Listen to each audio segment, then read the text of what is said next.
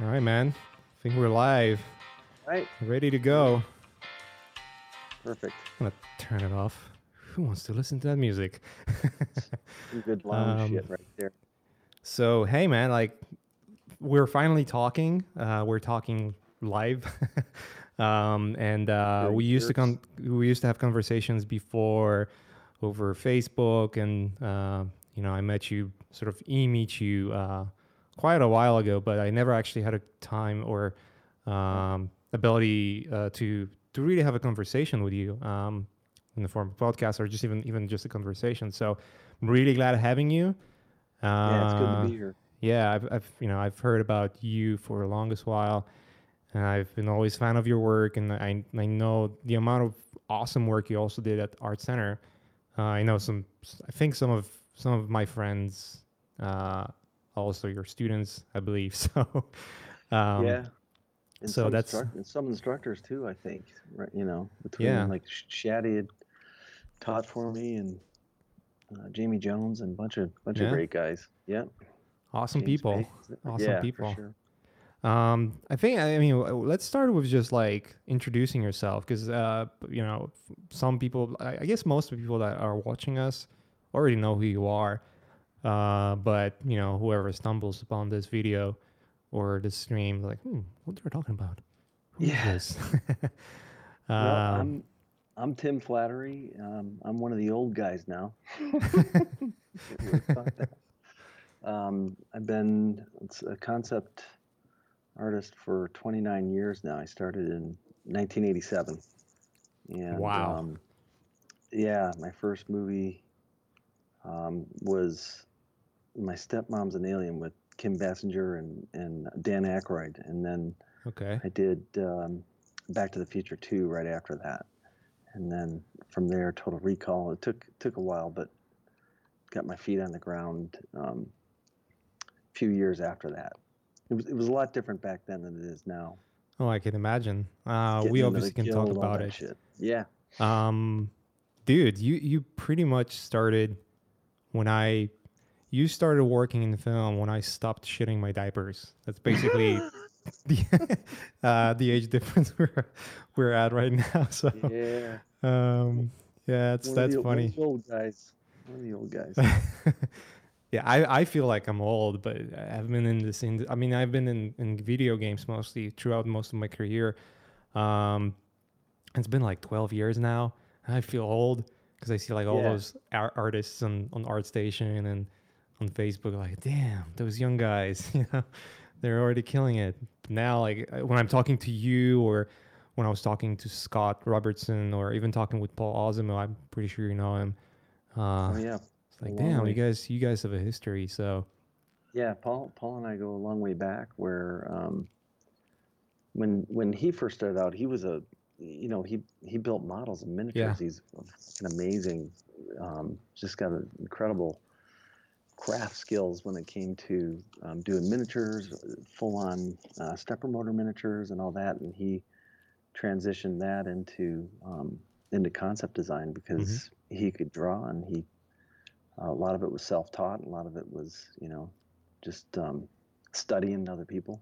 yeah. And now he's like, his shit's awesome, as you Yeah, know. he told me some most interesting stories, and like his transition and the stuff they were pulling off when he was in the model shop, and some Oh yeah.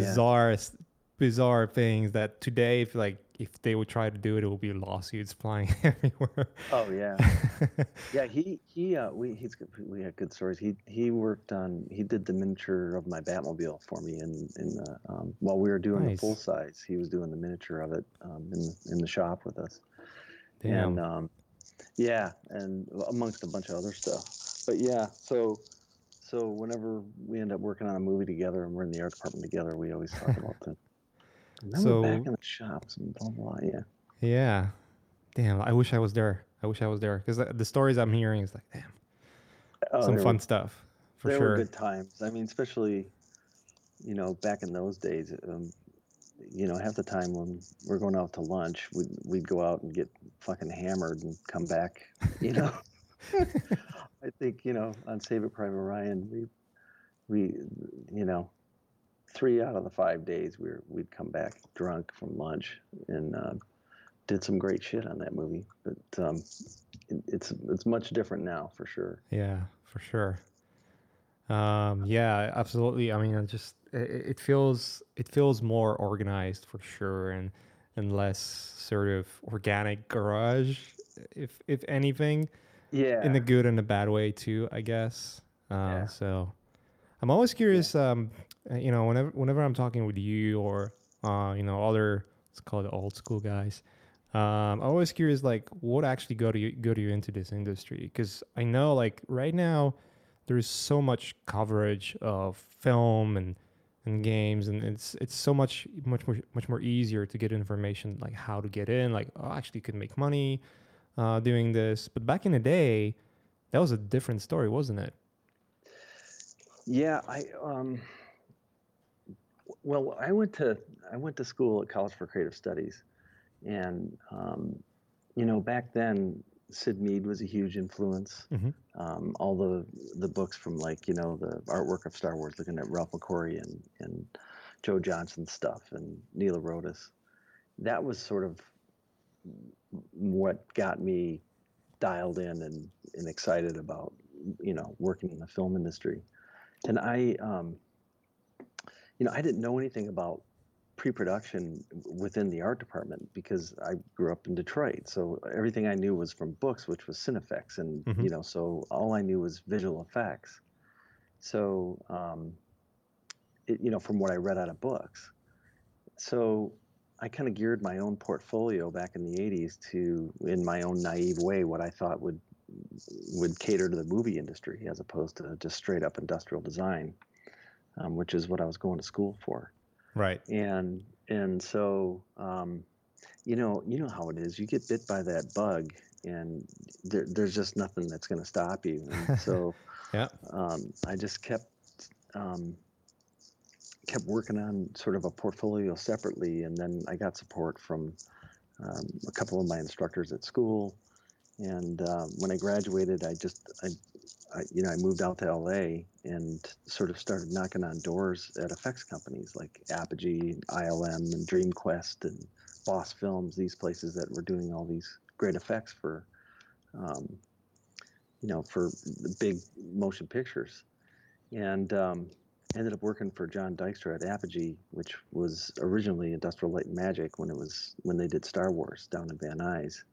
And they split off, went up to San Francisco and formed ILM, and John Dykstra stayed down in LA and formed Apogee, and he did the first Star Trek feature, just all Mm-hmm. sorts of shit that they did there. And so he gave him my first job, him and Bob Shepard there at Apogee, and that was sort of my first sort of in, where I was working for them and meeting like all the guys that worked on Star Wars, and that actually led to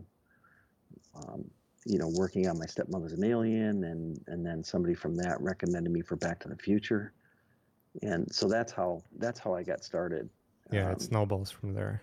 yeah, and then it kind of snowballed from there, but it was just out of sort of pure passion for movies and design within movies, and just completely naive about how to go about it.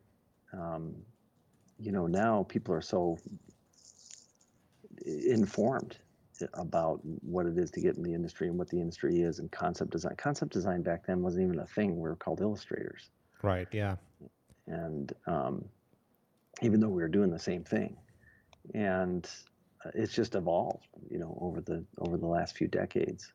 So, in a way, I'm glad that I got in when I got in, but I'm envious of the people that are entering the business now, given the tools that they have and Yeah. how they go about it. Yeah. So, but It's that's a long-winded way of how I kind of broke in, and I was just always a nut for it. I was a comic book geek, growing up, and a sci-fi geek as a kid, and it just translated into my art. that's awesome. Yeah, I mean it's completely different right now. Um I think it was, unless you were exposed to, I guess it's hard for me to tell or figure it out because it's also, I guess, different for U.S. and Europe. I originally come from Poland, so Right. I'm like from pretty much behind the Iron Curtain. The time I was born, we were still under Soviet influence. Yeah. My country was, at least. So it's sort of like this stigma of like just not knowing what the hell is going on in the West. Like Right. it all of a sudden started pouring in. I think it's '89 when the Berlin Wall came down, Mm-hmm. and then slowly but surely, like the Western culture started pouring in, and I think up until teenage times, I didn't even know what Spider-Man is. So, uh, Right. Right. um, but it seems to me that apart from maybe knowing, okay, there is an industry that makes films, and obviously, you know, damn, I want to work in films. There wasn't really much information out there like what to do. It was all just basically relying on books, I guess. And Being in Poland, you mean? no, I mean, in your situation when Oh, when for you me. were, Yeah. yeah. Right now it's so different, isn't it? Like it's just everything is everywhere, and Well, I think about it all the time. Because I keep telling myself, well, shit, I should, post more stuff. I should be doing, because that seems to be a thing in itself. Just ArtStation and all the, how everybody um, networks with each other and influences each other, and I think it's awesome. We were in such a closet all through the 80s and 90s where you were influenced by just the guys that you were working on a movie with or books that from established guys, Mhm. and now it's information and networking is so readily available. It's pretty awesome and intimidating at the same time. I I don't have the time to do all that shit. I think I heard somebody say, maybe it was, I forget, maybe it was James Page saying that it's like a full time job, just you know posting stuff constantly, and Yeah. that he spends, he has to spend a lot of time doing that, and between chairing an department at CCS and working on Avengers and whatever, I don't know how you guys do it, because I know that you're like 3 times as busy as I am. Oh, I know you're always doing 3 projects I don't at have once, life and though. neither do I. And it's like, how do you guys fucking, you know, and you look at John Bach and Fausto, those guys, every day they're doing a painting at lunch. It's like, take a fucking vacation. What are you guys doing over there? Gee, Well, blame John Park for it because it's John. he's just such a beast, man. That guy is just like, I haven't seen anyone who influence others as John Park does, No because shit. he is usually the person that starts all of it. Like, oh, Yeah. let's draw, and it's like everyone like, okay, just keep drawing, and then everyone sees what he does, like, fuck, now I have to do it, And then they got to do it. and then I Yeah. got to do Exactly. it. So as long as Yeah. he's posting, oh, I'm tired, but I'm still gonna do it. He's insane. No, the Yeah. group that they have there right now is just like, oh my god, it's amazing people I know. over at Lightstorm. So they've managed to Oh, get like a really nice pack of wolves, I would say. Um, yeah, totally. It's fun to see when Dylan jumps into those things, or Ben Proctor, and yeah, I exactly. Like love. those guys never have time for anything, No, and then all of a sudden they come out of the closet. but I think you're right. I mean, that's the John Park, you know, um, whatever you want to call it. He's that love for that stuff's infectious. Yeah, was he one of your students? No, he was one of Scott's, I think, Yeah, yeah. and but he did teach for me Okay. before, it was right before they started Brainstorm. Mm-hmm. A Um, so um, couple of years I ago. yeah, a few years back. So yeah, all those guys, they're monsters, and yet they're they're humble and fun to be around, and are Yeah, it's awesome living their crew. lives. Yeah, for sure. Yeah, it's one of those. he's one of he's one of the younger guys. I guess. I mean, he's pretty much my age, but considered in film it's considered young guys. And he's just a lot of power. He's just like when you talk with him, there's no way you are not gonna be inspired. There's just no way. Yeah, So right. So that was something I wanted to ask you too, because you do both. What do you enjoy more, working on a game or working on a film? Since you spent so much time on Ghost in the Shell, and you um, got Monte there. I'll tell you this. I don't know. I mean, both can have some good and bad things about it. Yep. I think the best part about film, which I haven't been in film for long enough, but from my experience that I had so far is it's much more focused. Like you kind of get the idea, right? We're starting this. There's a production. There's a pre-production. You make sure that the sets are all laid out and built and everything before it goes filming. And it's a very straightforward process. You know what you have to do. Yeah. Everything is planned. There's no misunderstanding on what's what. Obviously, script changes affect everything, but Right. at the end of the day, you talk with one person. Usually it's a production designer. Sometimes if you're lucky, you're gonna work with director directly, Yeah. Yeah. which is even better. But it's usually one person you talk with, and then you just hang out with other artists, and that's pretty much it. There's no bullshit or whatsoever. Whereas Yeah. in games, it's just games have much longer production cycle. They in film, how long you're gonna work in film on the particular project? It's gonna be anywhere between a couple of months to a year, right? In Or most cases, it's sometimes, 3 months, right? Or even a few well, weeks. yeah. Or yeah. I mean, some cases I've been worked on. It's been a couple weeks. So Yeah, yeah. So it's much shorter, it's much more compact and much more focused. At the same time, it's I guess way more stressful because it's just like the tempo and how much stuff you have to produce really is because it's way organized and how much is at stake because of the shorter production cycle. You have to be prepared for much more work basically. The rewards are in better. film, you're Yeah, yeah. saying. Okay. Yeah. Whereas in games, in games you're just part of. I mean, in film you are a part of like a really really small part of a crew. Really, I mean, you have thousands of people making films, um, but I think games are more forgiving in terms of work than film. Because like if you illustrate something, it affects the way it's built, right? Yeah. If you fuck it up, then they're gonna have hard time to figure out like how to even build it, you know? Yeah. It's got to be tangible. Yeah, exactly. Whereas in games, it's just like because everything is digital, it's kind of like yeah, you can do whatever almost.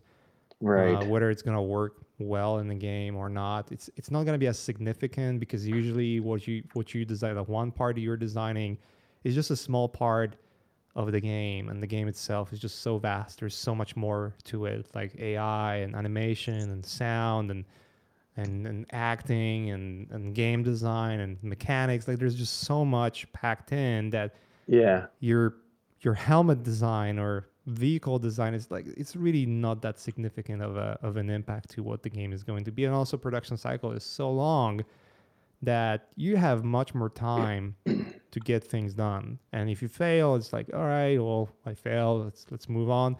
I mean, it depends obviously on the game you're working on, and also on the studio you're in. You know, there are studios where you can kind of fuck around, Yeah. and you're gonna slip by, and there are studios where you really have to crunch. Um, there's obviously rewards and risks around it, but I would say games are more forgiving, and they're also because there's so much involved in terms of what the game is going to be. It's much more political too, because now you have to work with designers, game designers, and guys who create mechanics and level designers and other artists that build stuff. You know, like imagine you in film you would have to talk with you talk with set designers, right? That's pretty standard, but like imagine now all of a sudden you have to talk with the whole production and VFX as well in order to actually finish your illustration. You would go mad, man. Yeah. So in those terms, it can be really annoying because you might have weeks where it's gonna be so many meetings. You're just gonna be pulling your hair out. Like I'm not doing anything. I'm just sitting in those useless meetings and listening to people and their egos. There's a lot of egos involved as well. I think there's more ego in games than in film for sure. Um, Yeah. Oh, in there's more ego in games than film, oh or in yeah, film. I would say in games. Oh no shit. Yeah, man. In That's a films, I don't know. I mean, you're gonna have some characters here and there in film, but generally, you kind of, you can get by pretty much anyone when you work on a show, right? I mean, there's really rare you're gonna work with an asshole that you just cannot bear with. It happens, but it's not like a common thing. You're gonna have one or two guys, and because the industry is so small, they get weed out really quickly. In let's say most cases, right. not always. Some characters kind of linger around for way Yeah. too long. But it's There's an such a ass. small industry, man. Like that was surprising to me because once I started on Ghost in the Shell, and then I went to Captain America, and after working on those two, I pretty much knew half of the industry, man. You know it's funny because it was a hell of a lot smaller, That's what I a hear. while. Yeah, I think like when I got into the guild, I don't know, I think there was like 58 guys in there, and now there's over 300. And so you talk about small, it was really small. Yeah. And but all the things that you're talking about in comparison from game to film, and it just reminds me of how much things have changed because for so long, well, first of all, on a film, it's kind of like, they own you when you're on it. And that's just their attitude as far as, your time and how fast you have to be. And so, that there's a little bit of frustration there because when I hear that you have time on a game to work through things, like on a film, a lot of times you don't have the time to do an illustration to the level that you'd like to do because it's Right. got to, no, we got to show the director tomorrow. But the other part too was that, for so long, I supervised the construction of stuff I designed, right? Like, specialty things like the Batmobile Mm-hmm. or other vehicles or even Turbo Man for Jingle All the Way and doing that suit and babysitting Arnold on set. And, in that case, you are dealing with everybody from, not just actors, but obviously the director, Right. costume people, construction, special effects, visual effects.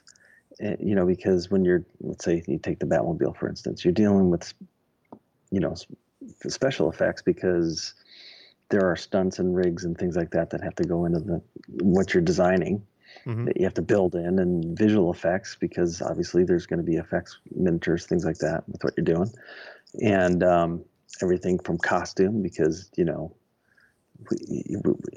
it's I don't know if you saw the documentary, but you can close the canopy and you close it on Batman's ears because you didn't set the seat height in the right height, shit like that. So yeah, you're working with costume to build a cowl that has shorter ears when he's driving that thing around, shit like that. And you're right, that was it was taxing and exhausting at the same time, and being on set was exhausting. And it got to the point, as things changed in the industry and how budgets changed, and um, I just stopped supervising because it wasn't worth it anymore. I was like, I'll Right. design the stuff, but and so I just sort of stopped building my stuff and babysitting on set, and I'm happier for it.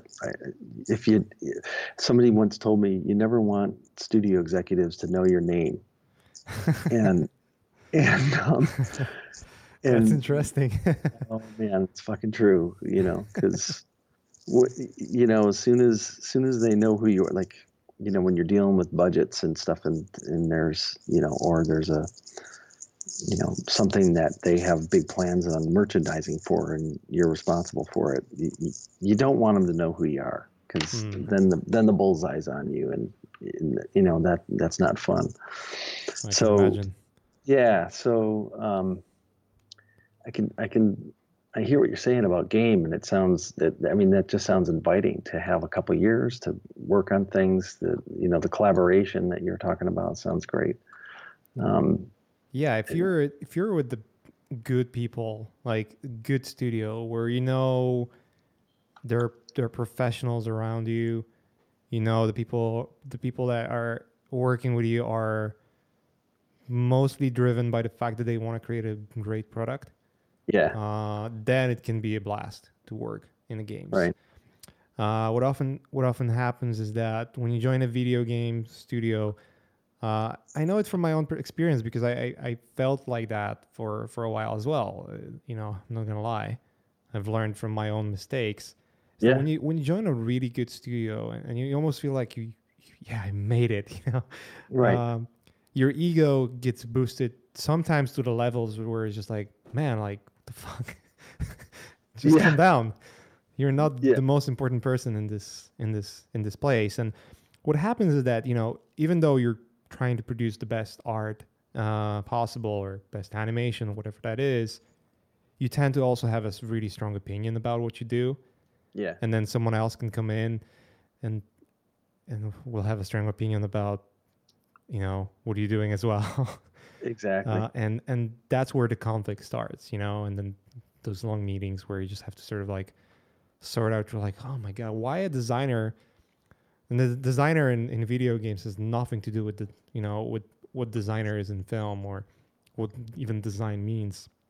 Right. It's more of a, if it's a level design, it's really just layout of a level, or combining sort of like the gameplay elements and mechanics into what art Okay. can be. A lot of those people have no experience in art whatsoever. If you're lucky enough to work with someone who understands architecture or geology, or just even art in general, then you're lucky, because like Uh, whatever you create, it's gonna be all right. I mean, he knows how to put it together, and it's gonna look good. Sometimes, I mean, I remember working on games where, let's say, the concept team would design some buildings and we would design the layout of a city, and all of a sudden you would have, like, let's say you would have a road, and then right in the middle of an asphalt road you would have a big fucking rock sitting right in the middle, and like, wait a minute, like, what's going on here, like why the rock is in the middle? And the designer would say, um we need a cover object, because oh, AI only Jesus. AI only reaches like 20 feet, and then they get stupid, because that's how the game mechanics work. There's just how much calculation can be done. So Yeah, we need some cover objects so that your enemies can hide, or you can hide from your right. enemies. Well, then why not making two rocks on the side of the road instead of one in the middle? No, no, it has to be there. Yeah, And why not design into it? Yeah. and then you're just like, oh my god. And that's, that kind of stuff gets you really tired. Just like this, Yeah, you feel it's like, you feel it's stupid, but on the other hand, like, if you just think it only through a perspective of, let's just ignoring logic and art and anything, just perspective of what's fun, that actually might be the best solution. Really, like, just yeah. having that rock there just makes this set piece like really fun to play. But damn, it looks stupid, man. Well, So it's funny in like sort of the same scenario in film where you know, you can be working for a production designer who is very detail oriented, hmm and there can be a frustration on the opposite level where you know that you know this whatever this designer is focusing on will never be seen by the camera because it's in the back of the set in a corner that the camera is just going to pan right. by, and yet you'll spend, you know, countless hours and days on these details that, and then you have other designers that um, will design to the camera and to the shot and let everything else go, and then there's frustration in there too. So there's never Yeah. a, you know, there's never a happy medium. I, you know, I've worked for all those guys, and I've learned myself just in stuff that I've had to build myself, where to focus and where to put the money, Yeah. um, you know, on what the camera's going to see. So it sounds like there's similarities in the same types of frustrations, even though the job Right. description that you're talking about is very different. I think it's less of that in film, because in film is just, if it's in if it's in there, it's still just almost one or two people that you're dealing with, you know. Whereas in game, it can be like six of them, because Oh one yeah, is in AI and one is in animation, and two in the game design, and like, and every right. time it's just like, oh man, just relax already, you know. Yeah, Um, but yeah, I think it's film is more intense in terms of production, but I guess the final result seems to be more rewarding. Uh, if it's good. if it's good.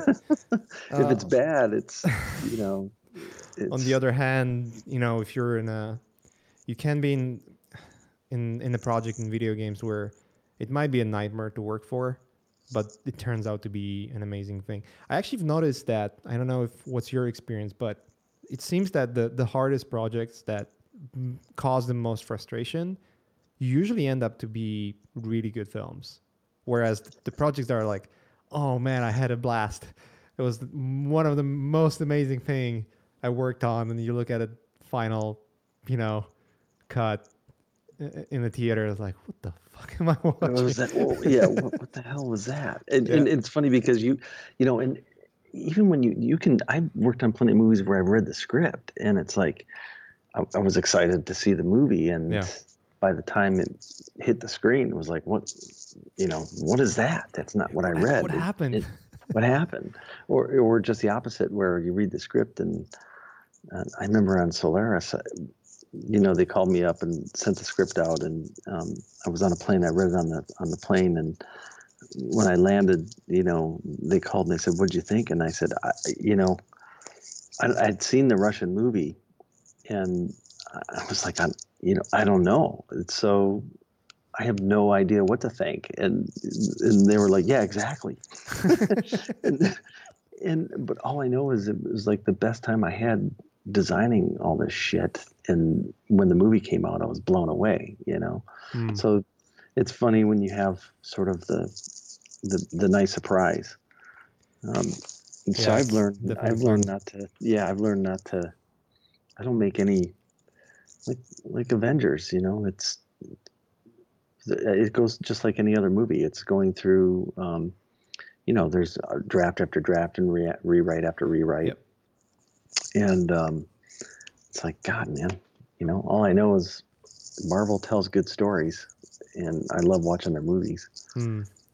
Um, but again, like I said, I'm a comic book nut, so I love that shit. For sure, for sure. Yeah, I mean, in most cases, it's just like usually what you read at the very beginning. If you're even lucky to actually get hands on a script, I've noticed it's like less and less frequent these days to actually production have access to scripts. But that's crazy to yeah, it's me. kind of weird. Um, Or I've every worked on, page is watermarked. Yeah, yeah, like if you lose it, you're fucked. Like if it yeah. leaks, it has your name on it, you're Oh fucked. yeah. Oh yeah. Yeah. Um, but what I was saying is, I think I worked on like two or three films already that I didn't even know what they were about. Like literally Right. Yeah. designed this thing is like, context, please.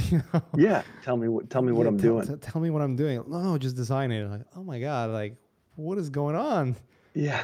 Um, it's funny. It's actually this paranoid thing where they will like guard you from having access to script and this and that. It's like, oh, the security, and you have to know what you do and this, and Yeah. but then you bring your own computer Right. Right. I uh, know.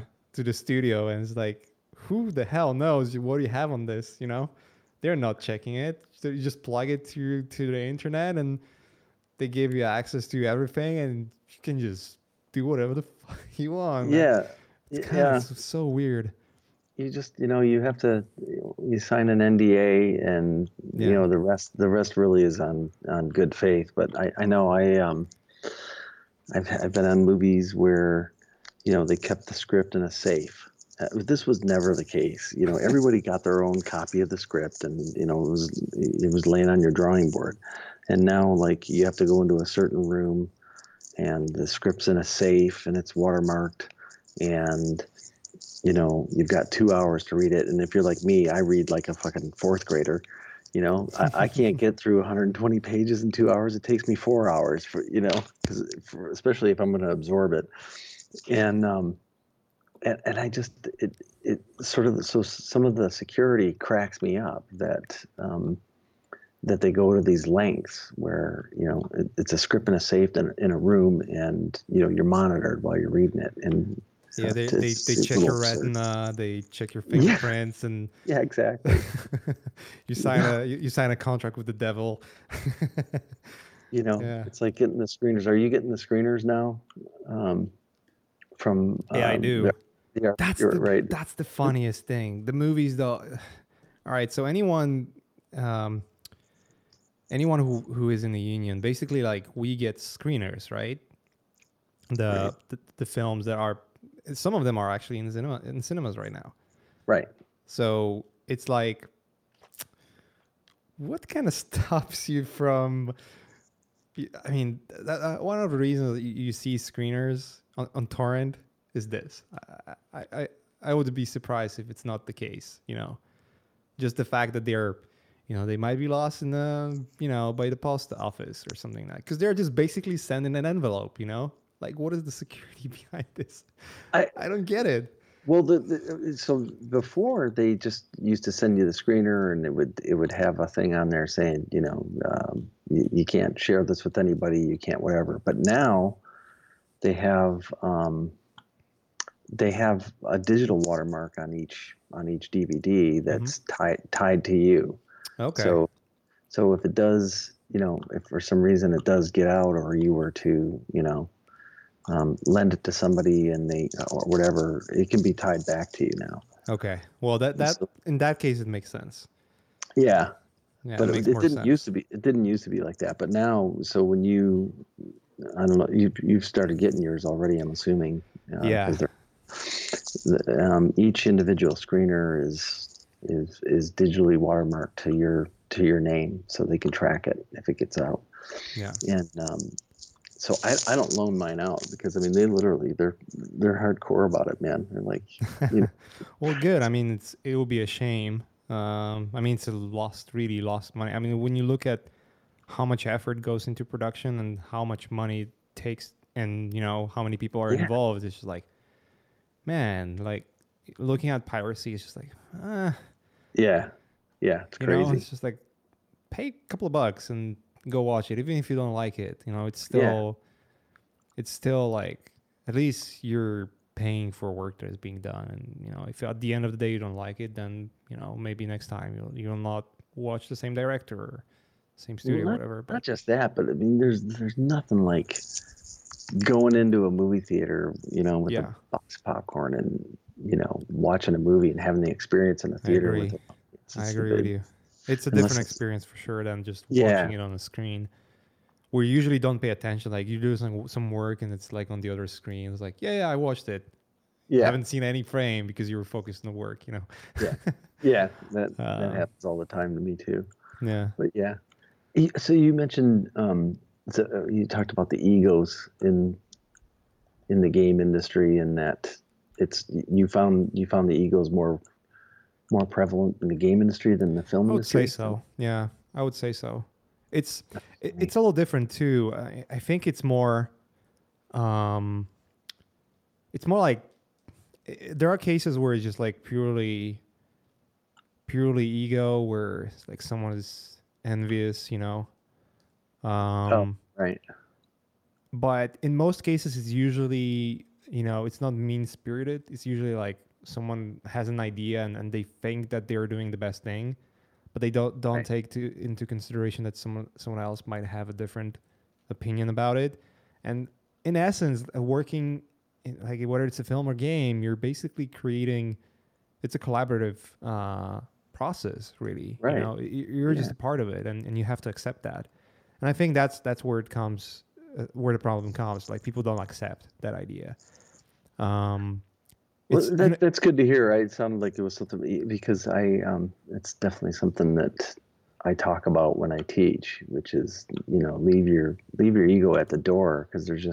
there's no room for it. We're in, this industry is, I don't care what arm of the industry, whether it's game or theme park or film or animation, it's a collaborative business. Mm-hmm. And and you have to be okay with that, and you have to be okay with um, somebody like how many times have you worked on a whatever, like you may end up working over the top of someone else's work, or they're going to work over yours, or Yeah. stuff gets passed around, and that's just how it is, you just Exactly. It is exactly like that. I mean, even on Ghost in the Shell, I would get stuff from Weta and yeah, would just have to change. Like, can you touch it up? Because like we need changes here and there.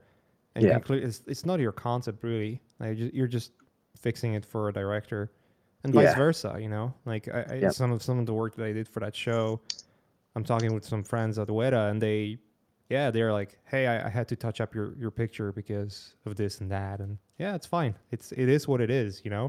At the end of the day, what you should really care about is your own portfolio, like that you take home after you're done with the film. Whatever that's going to be at the end of the day, like what the film is going to end up being, whether you love it or hate it, your work kind of speaks for itself. So yeah, for sure. I mean, you have to there's art and design, and then there's the process, yeah. and Wow. to be a constructive part of the process, um, you can still, your art and your design can still cater to the process, but you can do it in a constructive way, or you can do it in a way that's selfish, and it doesn't, you end up getting a reputation that way. Hmm. And so it was interesting to hear you bring that up, and that's why I wanted to ask you about it, because I, the egos do get prevalent in this business, and you know what? There's always someone better. there's, Yeah. I don't care how good you are. There's Yeah. always someone better, man. You know how that goes, right? Yeah. I mean, it's just like there's a lot of talent out there. So Yeah, you go on that art station or you just look at what John Park is doing. It's like, fuck yeah, all right. not just what he's doing, but what he's doing in a half hour at lunch. It's like I'm next time I'm tomorrow, because they're all going to post tomorrow, and it'll be another fucking masterpiece. I'm going to tell those guys to take a vacation. They're killing me. When John Bach and I were working on Fantastic Voyage together, and we were watching Archer at lunch, for fuck's sake, and now he's like cranking on. I think I messaged him. I said, what happened to watching Archer? What is it with you guys, like painting every second of the day? When do you breathe? I can't keep up with them. Yeah, I don't It's know. pretty Like awesome. I I, I wish I had energy to do it. Well, I'm you just got doing kids it. now. That'll suck. That'll suck the energy out of you. Yeah, for sure, for sure. That and a lot of other things that I have to do. I'm actually thinking about sabbatical personally, like getting a little Oh time yeah. off from anything and maybe do a little like a part time, still sort of like keep up with what's going on, but have much more time for everything else. I think that's everyone needs that at some point. Sort of like whether you want to explore new ideas or anything like that. I'm really getting into idea of photogrammetry or however you Oh call it, no where shit. Yeah. where you just photograph objects and stitch it together to actually create a meshes. Yeah. It's really exciting. It's really exciting what you can get out of this, and I really want to like get deeper into it. But you just cannot until you really have time to actually go out, because it's one of those things where it's only going to work when you go out, maybe do some travel, where you can Yeah. actually find a subject matter that is worth, uh, you know, photo shooting basically. Because you go in and just make hundreds of photos from different angles, and that's how you create the asset. But that's something that is exciting to me because it becomes like this one of those things where it's really tied into 3D. A Yep. lot of the work that I do, I mean, you're doing it as well. I mean, you've been in film if in like forever, and I think you went through drawing and then Photoshop and then painting and then Right now it's 3D mostly, right? Isn't it? Yeah, yeah, and you're right. Yeah, I did. I went through. Um, I mean, there was it was marker and gouache and acrylics um, for the first half of my career, and computers transitioned in, Yeah. and it took a while actually for them to transition in, and then once the software got to the point where it was definitely like, okay, this is just another tool as opposed to something you're trying to make work. Mm-hmm. Then it was all over. It was just like Yeah. you were expected to know it, and then you were expected to work in Photoshop, and then the people that resisted it were taking it on. Like there were some production designers that just didn't want to see a computer in the art department, and then once it became a tool, that changed, and then when 3D got introduced, that was the same process, and now we're just expected to know 3D as Yeah. concept guys. You know, um, hell, I think on Avengers, that's all I'm doing is 3D. I mean, Yeah. for good reason. You hand off your assets, and it saves a lot of steps. Yeah, it does. And now like with the introduction of CAD software, like Fusion 360 or Moi 3D, we Yeah. can actually almost like manufacture those things, and it's so easy to build in that environment. Oh And then you yeah. just send it out, and well, Boom. we're just gonna print it. Yeah. I mean, and that's why, like, I'm working in Lightwave here. People always ask what program, and it's like, it just doesn't matter because they all talk to each other, as Yeah. you export in whatever format. And so, um, but going back to what you said, because I was enamored by that, I just about taking a sabbatical and taking a break, and um, it's funny how important that is. I'm going to do the same thing. I'm taking a couple weeks and for Christmas, and I'm not going to stay home at Christmas. My wife and I we're taking off, man. We're going to go to Jackson Hole and ski and dog Disappear sled from internet and and everything. disappear. Yeah, because um, you're right. You do burn out, and sometimes you don't even realize it when you're burning out. And that balance is really important. It's easy to lose that balance doing what we Yeah. do because we live like gypsies. It's from one job to the next, and you know, um, you don't say no very often. You just keep it going. And so when you get to the point where you're at, like what you talked about now, where you can take, hey, I'm going to take a certain amount of time off. That's awesome. That's huge. You know, your work's going to benefit from it, and so is your family, and so are you. Yeah, it's so tied together. Like when you're overworked or tired or working from project to project to project, it's just like, it's gonna be that time where you get that email or phone call, and like, oh, we're working on this, and you get excited. Fuck, I want Yeah, to work on that, and you say yes, and then a month later, it's like, yeah. it's the same. It's the same thing. We're working on the next best new thing, and it's like, oh my god, that I've always dreamed of working on that. And then a month later, it's like, fuck, what am I doing? What did I say? Yes, I got to learn to say no. I got to say Yeah, no. Yeah. agree with you. Yeah. Um, I want to jump into questions. There's a few of them. But before that, I had one question to you. What, Yeah. because you've been a head of chair in for entertainment design at Art Center, right? Yeah. How did you get in that place, and what was it like? Um, I'm always curious. Like Art Center, honestly, before you go, sorry, when I came to US, it was like, oh, I probably should sign up for Art Center. I was already working at Naughty Dog. It was like, yeah, I should sign up. And then I was talking to Andrew Kim, who worked with me at Naughty Dog. He was Art Center graduate, and he's like, dude, you don't need it. no. Yeah. It's But I and was it's always funny. obsessed about it because the work I've seen from you and Scott and everyone else who's just basically went through that place, just amazing. Yeah. So I chaired there for a little over 5 years, um, and all right. So how do I do this without getting long-winded. I went to a different design school than Art Center. I went to here in Detroit. I went to College for Creative Studies, and it's the same. It's the same program.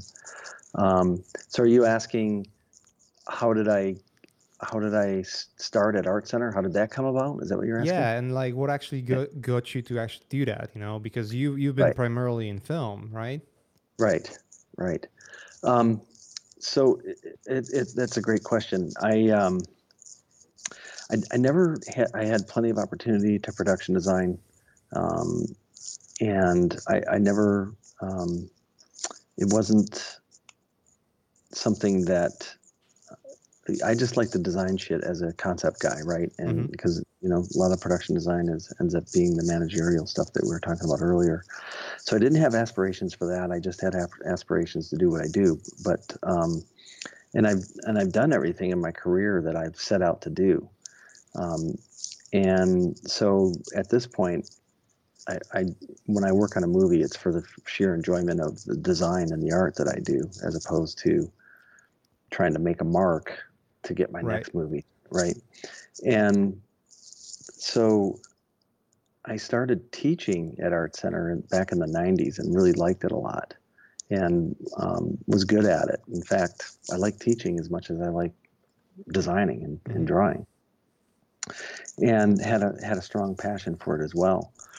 And out of the blue, when Scott Robertson left Art Center, one of the faculty members, who was a guy that I knew really well, good friends with, Ricardo Delgado, had sent me an email just saying, hey, I don't know if you ever thought about this, but Scott left, this position's open, you'd make a really good chair. And I thought about it, and so I talked to Scott and this and that, because the decision was, if I can do this and still do movies, I'm in, because then I got the best of both worlds. So I went ahead and submitted, and there was a bunch of candidates. They do like global searches for these positions, and then they whittled it down to 6, and then they whittled it down to 3, and then the position was offered to me. So I took it, and sure enough, it's something that it was like one of the best decisions I've made in my life. I just, I love teaching, and I love being able to design a curriculum, just like, designing anything else. And so from there, my kids are grown, and I'm just not an LA type of person. I never have been. And it's been my desire to always get back to Detroit. And so that's what I did.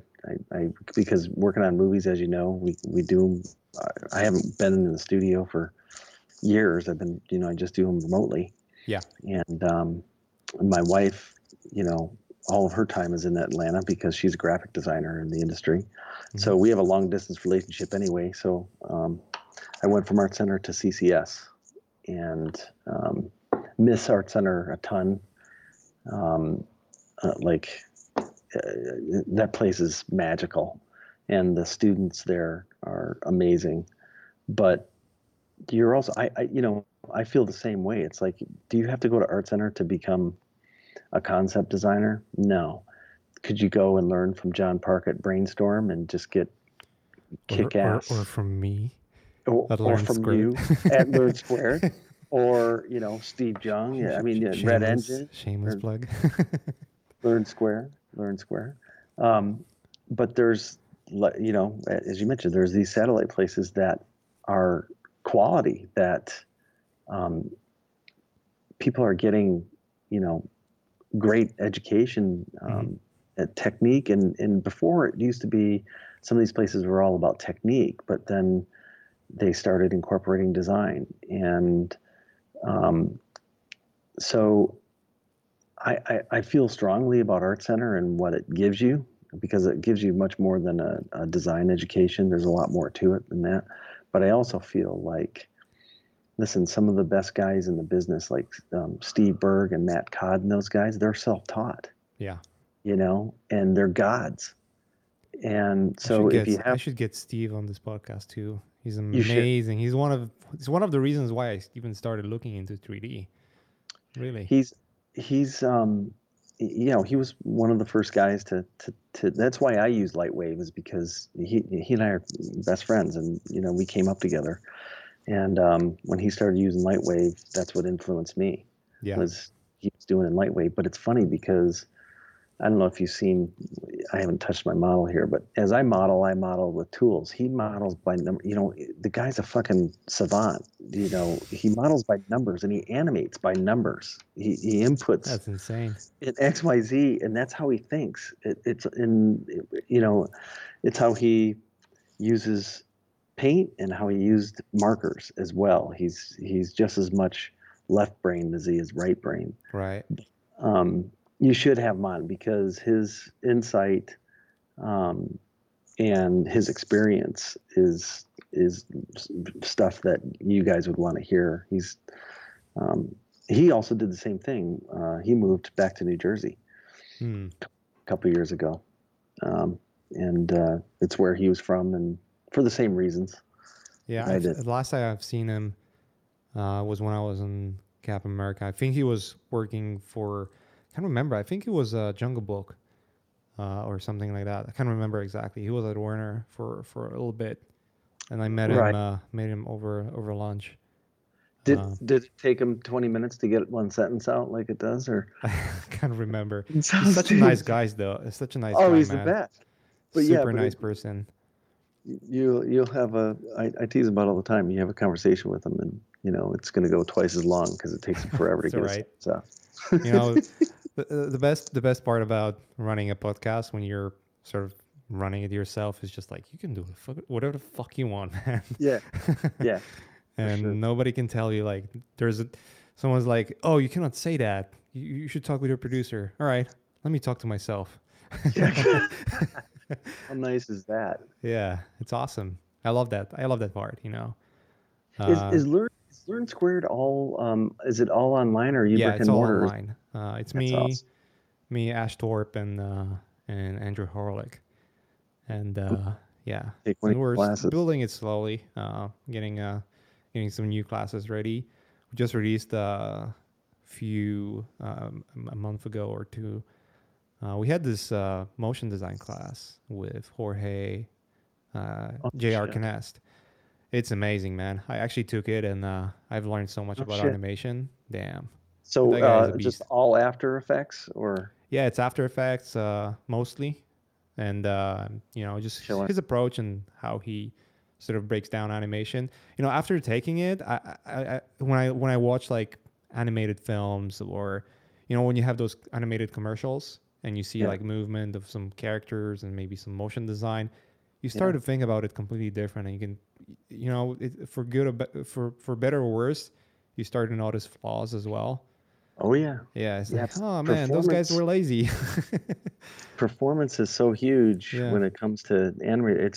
That's why at CCS it's totally different than Art Center. The entertainment track there, it's 3 tracks. There's a film track, a game track, which is more about pipeline building assets, the modeling part of it, not so much the concept design. And then there's an animation track, which is 2D animation and 3D character animation. Right.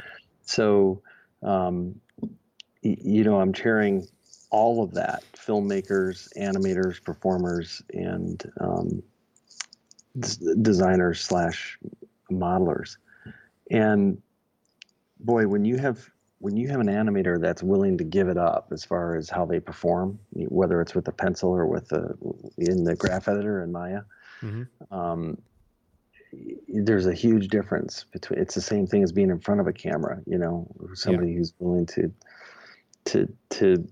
really give up their performance and bare their soul to their character. Kind of the same process it is when you design. They stand out. It's a really cool to watch, whether it's motion graphics or character animation. There's a good animator is worth their weight in gold. It's amazing. Yeah, I couldn't agree with you more. That's absolutely true. All right, man. Let's jump into some questions. There's a few Okay. been asked here. Let's go through them real quick. First one was, could you share with us some of the mindset qualities that helped greatly in your journey as a designer? Well, part of it was what we were talking about, which was stay humble, Yeah. because nobody nobody wants to work with an asshole. so so I've been so saying it almost every episode. Don't be an oh, asshole. oh really? Okay. Okay, so I'm just repeating shit that you. Okay, so that's actually a big part, because what I've seen in my career is that there are people that will get hired over somebody who has more talent just because a production designer knows they can rely on them, or that they like working with them, Yeah. and they know they'll deliver the goods. So 9 times out of 10, that person will get hired over somebody who's even more talented, but not dependable, or their ego gets in the way. So that was a big part of my journey. And the other part was, it's not so much work ethic, because I know everybody in this business has that hardcore work ethic. It's just Mm-hmm. expected. But it was, I guess, more just the sheer love of what I'm doing. I fucking love drawing. I love designing shit. I'm a geek. Um, and and that just translates into um, a work ethic where you don't mind the hours, Yeah. and you have to have that mindset to make it in this business, because it does own you. Um, so that, and then also being willing to adapt. Um, I was never, when we were talking about that transition into digital, and there were so many guys that were just like, fuck that, I'm not, I'm an artist, I'm gonna paint.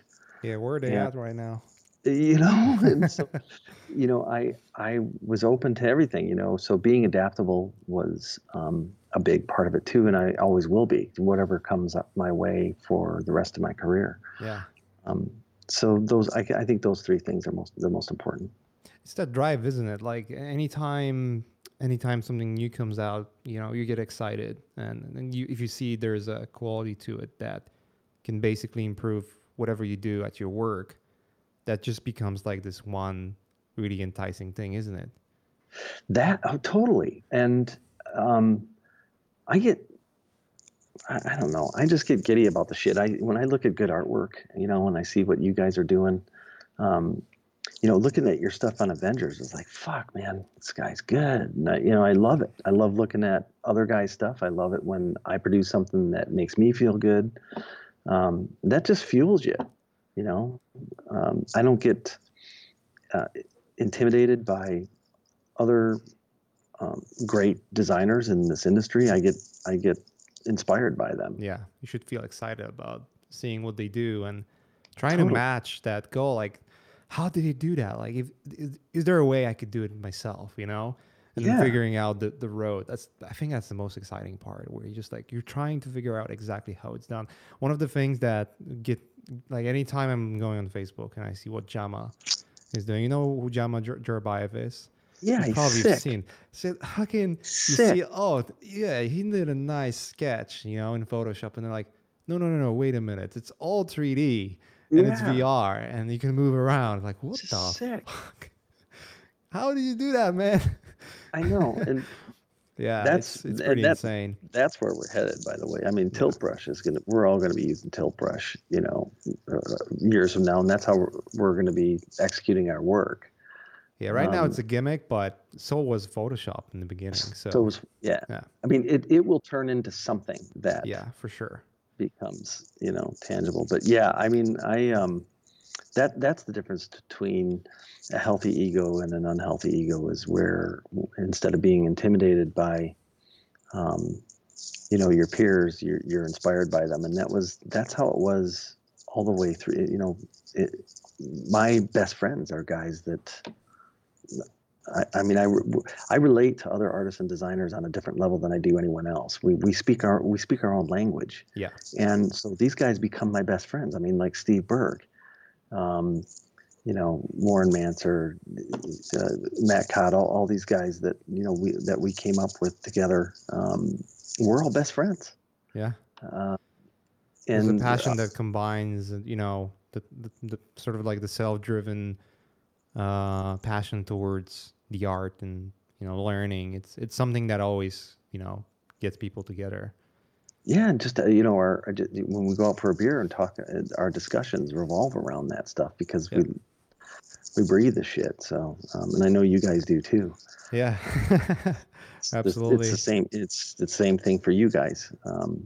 So yeah, that's another um, big part that's important.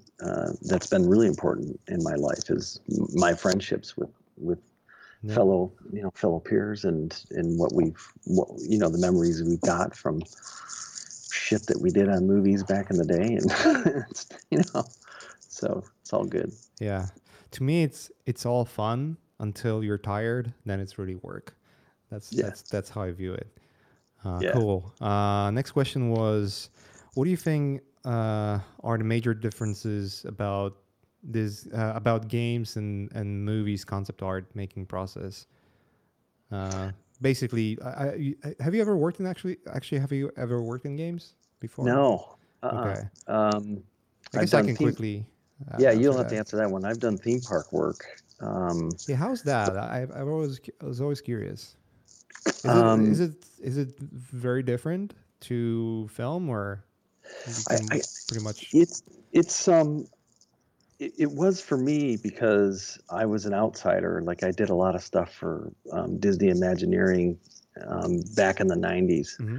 and I always did it as an outside contractor. I never hired in, so it was never part of their process. It was always um, okay. We've got this new attraction that we're working on, and we need this, and this designed. And so it was kind of piece by piece. It was very different than in film. And then I recently worked on a Chinese theme park um, about 4 years ago, and that was similar to a movie in how I worked remotely with these people. It's kind of like they would send me layouts and drawings of um, their attraction and what Yeah. they're doing. Then I would visualize the stuff and add to it design wise, and that was pretty similar. But Cool. games, I haven't. I've never worked on a game. Um, what I could tell is it's very similar. I think games have a little more. Um, there's there are some differences. I would say in most cases, technically, it's very similar. Film is more precise. It's more design oriented, where you're actually solving problems and you're actually because that's going to be built. Unless you're doing concepts that are going to be purely VFX, but Right. especially in the art department, you're really designing sets. So it's a work that has to translate to how it's going to be built. Like if you're designing a vehicle, for instance, they have to build it in most cases. So Yeah. you have to make it work somehow, one way or Right. another. Right. Um, there's keyframes, obviously, or weapon designs. That's something that they have to build too. But keyframes is that could be more loose in terms of how far you can go with your imagination. In games, it's like it's keyframes are very similar in games as in films. In terms of designing everything else, you're abiding more to the rules of the gameplay, what's actually fun, and then trying to keep it within the realm of reality. Now, Right. whether it's designed over designed, I think design has less to do with the games themselves. Like, there's not as much focus on the functionality. That's why when you see sci-fi games, there's a lot of like the design can be awesome depending on who's actually designing. If it's a proper designer, like someone really good, like let's say you Yeah. have Mike Hill or Aaron Beck, one of the young guys young guys. They are pretty much my age. But those are considered to be like good designers, and you can tell. Like Aaron Beck is the guy who did a lot of work for Elysium and District 9. He Oh, kind of sure. designed almost. He almost produced that feel and style of District 9 Yeah, and he's Elysium. nuts and bolts hardware guy. Yeah, Yeah, yeah, yeah. yeah, Um, so when he is involved, then you know that it's gonna be something special. It's almost like looking at, let's say, Daniel Simon, right? hmm Like when Daniel Simon is on a film, it's gonna be probably the most beautiful film out there that year. yeah, Like it's just granted. Like the vehicle is probably gonna be something that as mind blowing as you've ever seen. Like just look at Oblivion or even the Tron, right? It's yeah, just like, come on. yeah. His It's the shit's most amazing. beautiful shit you've ever seen. Yep. Um, it's very much with games. It's very much like that with games as well. Where if you have a proper designer, someone who understands design, then it's gonna influence the look. But it's all in most cases it's gonna be driven by that person rather than our direction and whatnot. Um, Again, it's more focused towards the gameplay and the game itself. Like the most important part about games is game. Like you pick up a controller or a keyboard or whatever. It has to be fun. If it's Yeah, not fun, it exactly. doesn't matter if it looks great or not. It's just gonna be shitty. It's gonna But be a shitty game, right? when guys are designing hardware within a game, are they? I'm just assuming that they're sort of um, justifying their designs as far as how things work, how Yeah, things. I mean, I'm because we do the same thing, and it's all doing over that. the place. It can be completely all over the place, honestly. you Well, that's know. what I'm saying. I mean, like doing the helicarrier for Captain America, the Winter Soldier, not Civil War, the one you worked hmm on. I mean, you can ask me anything about it, any area of that helicarrier, and I can tell you about it. I can Yeah, justify it. But obviously the shit doesn't work. But to make things believable, you think through stuff and you use existing technology to incorporate into your design so that it yeah. becomes believable. And I'm just assuming you guys do that in games as well. To a degree. Again, like when you look at some of the sci-fi games, there's just, I mean, it's all over the place. It can be, Yeah. it's a good, it's a bad, it's more Right. bad than good. uh, it's like it's a art station concept art good in most cases. You know what I mean? It's it's Okay. it's like Okay. it's like a concepty concept. Like there's Okay. a saying in video games, concept wires, which basically means that you have to like putting wires in your illustration where they go from the camera towards the center of the image, or Uh-huh. towards the image, because it builds the depth. Okay. So it's that kind of thinking process. Yeah. In Gotcha. most cases, I'm not saying in all cases. I guess I'll give you a good example how when the things are done right, and I know it's going to be sort of like a really shameless way of saying it, but I would say The Last of Us was done Mm-hmm. right. And the Yeah. only reason I would say, or one of the major reasons it was done right, is because of Bruce Straley, who was a game director, but he's Mm-hmm. also a great art director. He paints himself, like he paints in oils. He understands art. He reads art books. He studies art in general. So he has a Yeah. great understanding about perspective, about architecture, about colors, about pretty much everything. He Right. understands what he sees.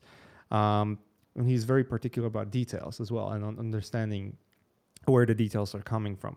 So even when we're doing environments, and it's just like you think it's abandoned, I don't know, abandoned mall, right, or some kind of abandoned room or something like that. There's always attention to detail where, all right, if you're adding trash, like where does this trash is coming from? Like you're not, Justify it. yeah, justify it, justification of how it's collapsing, and then analyzing actually how buildings are structured and where it would start collapsing. All right, if there's a Yeah. water leak, where the water leak would come from, and then justifying it, and then making it dressed in a way that it feels right. So when you play The Last of Us, it's not like everything is all over the place. Everything seems to feel very normal, in There's most there's a cases. that makes a difference, man. I mean, I look at this guy that's the production designer on Avengers. He's one of those detail-oriented guys that I was talking about, Mm-hmm. and there's a big difference in how his films look. I mean, he did Doctor Strange, he did Guardians of the Galaxy, and there's depth to the films he's worked on because he's one of those guys that you're describing, Yeah, yeah, and it makes a difference. I mean, it does. I mean, it's his sets are believable in a way that some guys' sets aren't. yeah. I You know, agree.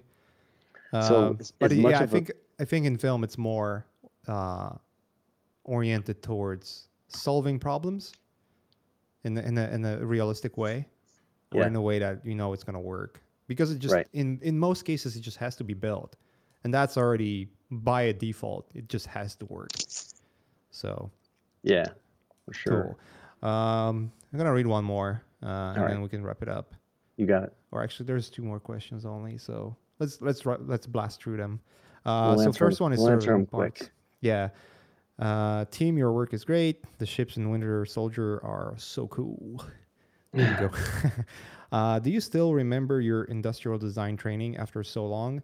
What is a book about industrial design that the best helped you in your design work? And finally, what are some tips you can give to other artists to how to design cool entertainment design? Wow, those are cool questions. Well, first of all, thanks for the compliment. That's good to hear. And yes, my industrial design roots are they're just it's my DNA in doing everything. It's how I think. It's how it's how Daniel Simon thinks.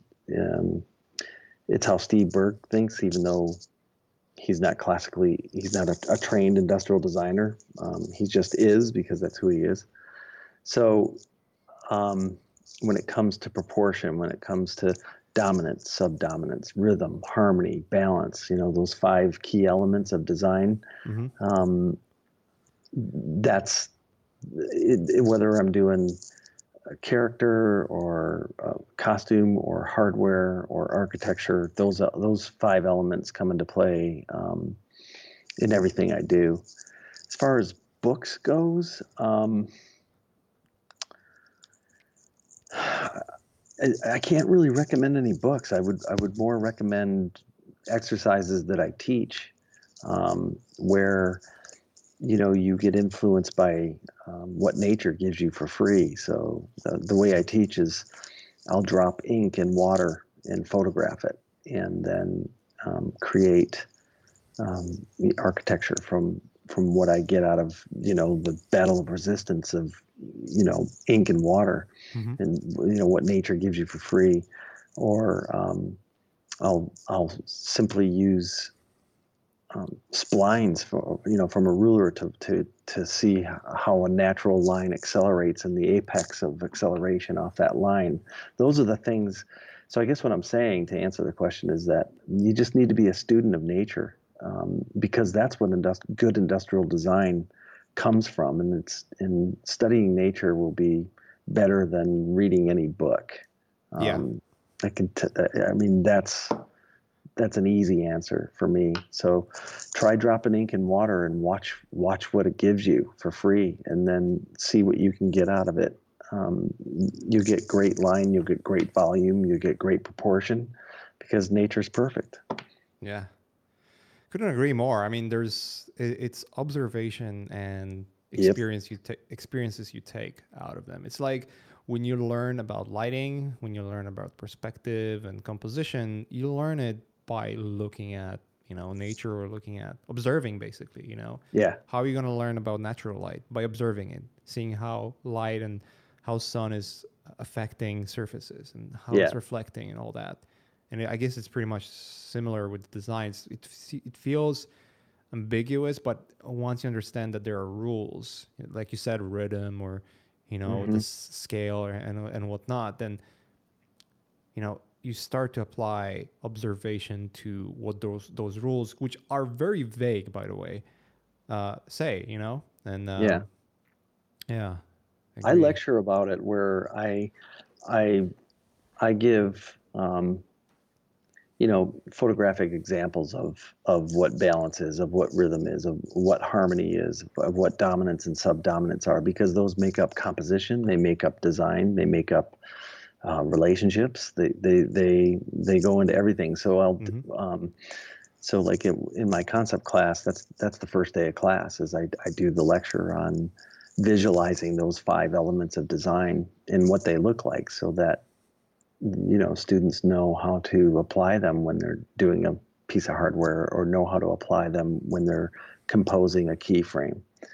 And you could even to this person who asked the question, you can Google those five elements: dominance, subdominance, rhythm, harmony, balance, and then go to Google Images, and you're there's going to be a light bulb that goes off in your head. Yeah. And that's a good place to start, really, Yeah. for that Exploration. path. Yeah, that path down industrial design, and which leads to concept design. It's a good place to start. Cool. And the last one is actually there's actually two more, but or three more. One we kind of answered already, and Okay. two others could be combined actually into one question, which is what I'm gonna do. How can you get a break into a movie industry when you come from video games industry? Something I can probably start with. What and something you can obviously add to what does director from movies are looking for? And then was another one which is very related, I would say, is how do you approach possibly for the first time ever a movie studio about a project you hear that is planned and you would like to be part of it? If it is it even possible? Um, I think it's like I think this could be one question really. Yeah. Let me You start. want? Yeah, you Yeah, go first. I'll start really quickly and then we can elaborate from there. In order to work in films, I would say easiest answer to any of those questions is your portfolio is going to speak for itself. And oftentimes you're gonna say, all right, you have to know people, you have to know a certain amount of directors or production designer or producer or someone in order to actually get into the movie industry, which is true. But the best way to get discovered is to basically make as best art as you can, and they'll find you. Like if you make something that is truly inspiring, trust me, they'll find your work. That's how I got found. Like I didn't know anyone from the movie industry, and the first person I spoke with, or one of the first person I spoke with, was Robert Rodriguez, and the art that he saw was one of the images I did like way back when, which was it was called Dark Riders. Those two horsemen, like those two Nazguls, very cinematic look. Mm-hmm. That was the image that I was like, oh, shit, I gotta talk with that guy. So this is where it started for me. Usually, it's your art that's going to speak for itself. Obviously, when you like, if you went to art center, you're gonna know a lot of artists. A lot of them might end up working in film, and they will recommend you. So having a good connections helps. In order to have good connections, you just have to be. We talked about it. You cannot be an asshole. You have to have your ego in check. So but I think the most important part, or most interesting part about this, because I already talked. I think if you go back, I can't remember which stream was that. If you go back a couple of streams, I think when I was talking with Scott Schneider, I mentioned this couple of times. On how to get in a union and what it entails. You can actually go on the Art Directors Guild side. There's usually an information. I think there's an information about how to get in. In many cases, when you actually get a chance to work in a movie, when someone contacts you about the movie, that's when you're gonna get all the information you need. It's just gonna snowball from there. Um, I think the best part of this question is that, like, let's say you hear about the film, like, oh shit, the Blade Runner is in works, and I want to be part of it. Or how do I get, director or production designer to actually see my work? So I don't know, like I have my ideas, but I would love to hear your opinions about this as Um, well. sure. You want me to go, or are you gonna? Yeah, go ahead. Um, so this question is being asked in the exact same manner that I asked it when I was 20 years old, and the answer to it is um, you just you contact people. Um, there is, even though there's a shitload of talent out there, and um, our industry and what we do has exploded. There's always, if you're good, you're going to work. There's always room for talent. So if you hear of a project that is going on and you contact, this has been my experience, and you contact the production designer, or for some reason you know how to contact the director or whatever, and you send them a link to your work, they're going to look at it. They're always looking for new talent or different talent, unique talent. So if you're unique and you stand out above other people for whatever reason, because your characters are great, or because you have a different take on hardware, or you're the new Daniel Simon because of how you refine Surface so well, you're going to get noticed, and you'll work. They're looking for you. There's been plenty of production designers that I've worked with that they'll say, "Hey, who do you know coming up that's really good?" And I'll say, "Oh, Charlie Farquhar from so and so. You got to see his stuff." So part of what Mache is saying is true as well, which is people are going to recommend you as you get to know. But the first step is have a website, or at least a blog, and email these people and point them to your work. I guarantee you 100% they're going to look at your work. Even if they don't know who you are, they'll look. Yeah, People love looking at artwork. they And if you're might not necessarily reply, but they'll definitely but they're look. gonna look. And if you're good and your timing's right and they need somebody with what you have to offer, um, they'll contact you. Yeah, I've seen it happen over and over and over again. It happened to me early in the days, back in the 80s, and it still works the same exact way today.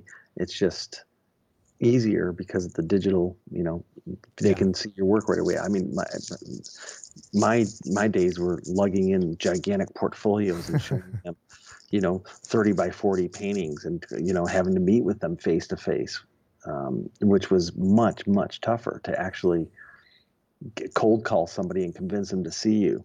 Where yeah, now you just point them to your blog, they don't have to meet you. They're going to look at your work, and if they like you, they'll email you back. yeah. Be realistic about yourself too. Like, be realistic about your work. Just look Yep. at it, and then I would Look say, at what the professionals are doing out there that are yeah, established, and if yeah, you compare to them, then it's worth pointing somebody to your website. If you don't, then keep working. yeah. Like, if your work is shitty, and just on it, like, if you give yourself an honest assessment, if you Yeah. can compare yourself to work of the guys who already work in the industry, you see those names, and they've been working on film A, B, C, um, then your chances of actually breaking through are much better than if you just have something that is just average or not inspiring at all. Honestly, maybe it's lacking still a lot of polish, or it's lacking quality. um, it's very unlikely you're gonna hear back.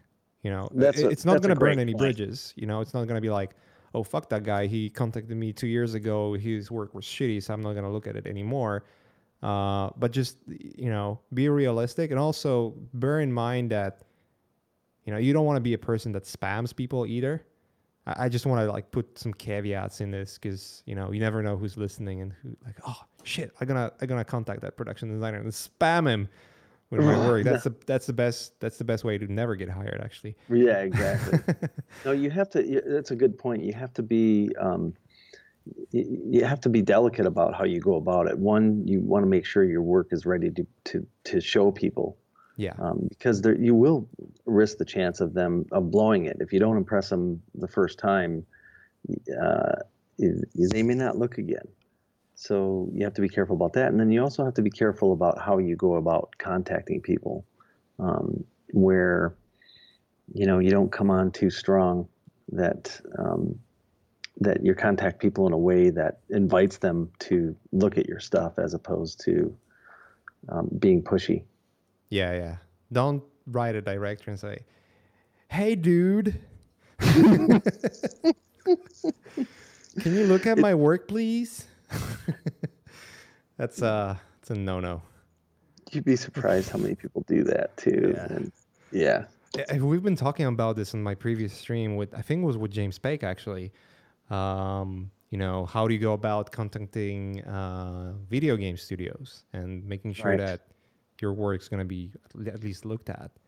And he said, like, I think it was him. He said, you would be surprised how many people just never follow what HR sets in their description that you should do. Or I think it was either him or maybe it was Alex from Naughty Dog. I can't remember. But either way, you get those portfolios that are like you have a strict guidelines. Just follow Right. it. Just follow it. Don't don't don't be a guy who's just like, I can wing it. It never Oh, works. Throw like if you just draw something out there and you half-ass it. Bear in oh, mind, people will half-ass response to you as well. It's like, yeah, whatever. But if you right. really, if you really go careful about it and you really push effort towards presenting yourself from best possible angle, and your work speaks for itself, the chances are that you might actually get hired. And when that happens, it can snowball. So, Yeah. um, but And yeah, the competition's too stiff to not pay attention. yeah, It's just there's too many people out there who are really good and really talented. So if you're going to get noticed by, I don't care, Naughty Dog or Riot or whoever, um, you better, to your point, you better make sure it blows that my mind, man. Sometimes, like the emails I saw, I had a chance to look at some of the submissions for Naughty Dog. It was just like, holy shit, man! It just blows my mind. Like how, like I'm thinking it from a perspective like, would you go to a grocery store that has an open position for a cashier and present yourself that way? You probably wouldn't. And I right, saw some of the ways people are trying to get in. It's just like, God damn it. really. How lazy can you be? Yeah, and it's not like, I always use this one example, like you want to be the guy that you you you don't give them a choice. They have to hire you, Yeah. because of one, because of your portfolio, two, how you present yourself, three, how you apply all those things. Because I've seen it happen. I've seen it happen at Art Center. A few years back, DreamWorks had just laid off 500 people, and they were going through those cutbacks. And we had our grad show, and they came in and they made an offer to a guy. I mean, he didn't give him a choice. They had to offer him, and they weren't hiring. In fact, they were laying people off, and they Yeah. they hired him because they didn't want anybody else to get him. So it's kind of like you want to be that good, and you Yeah. want to go about how you do this that well as well. So don't. That's what you need to have in your mind. Don't give them a choice, but that they have to hire you because your shit's so good and you present yourself so well. Yeah, it's meritocracy, isn't it? It Your is. your Yeah. work speaks for itself, and it's always like that. It's the reality of the world, and you have to Yep. accept it. And if you feel if you feel butthurt about it, then well, then this industry is not for Did you you. say did you say butthurt? Yeah. That's so good. I'm Uh, stealing that, man. that's a pretty popular saying Well, among the interwebs. you, you're talking to I'm a sheltered, delicate flower. All right. Butthurt, I, butthurt. We're gonna end it on that. That's yeah, perfect. let's end it on that. Dude, it All right. was it was a pleasure, man. We should do it again one Likewise. time. Likewise. Um, I wanted to end up this year because I'm gonna go on the hiatus. I'm planning vacation time with my family, a little bit of sabbatical.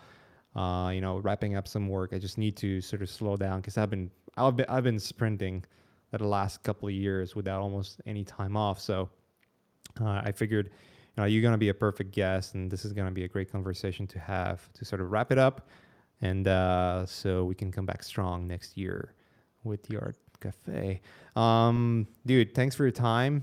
We actually went a little bit over time than we normally do, so really, really appreciate that you spared that time with us and with the audience and everyone who was listening or watching it later on.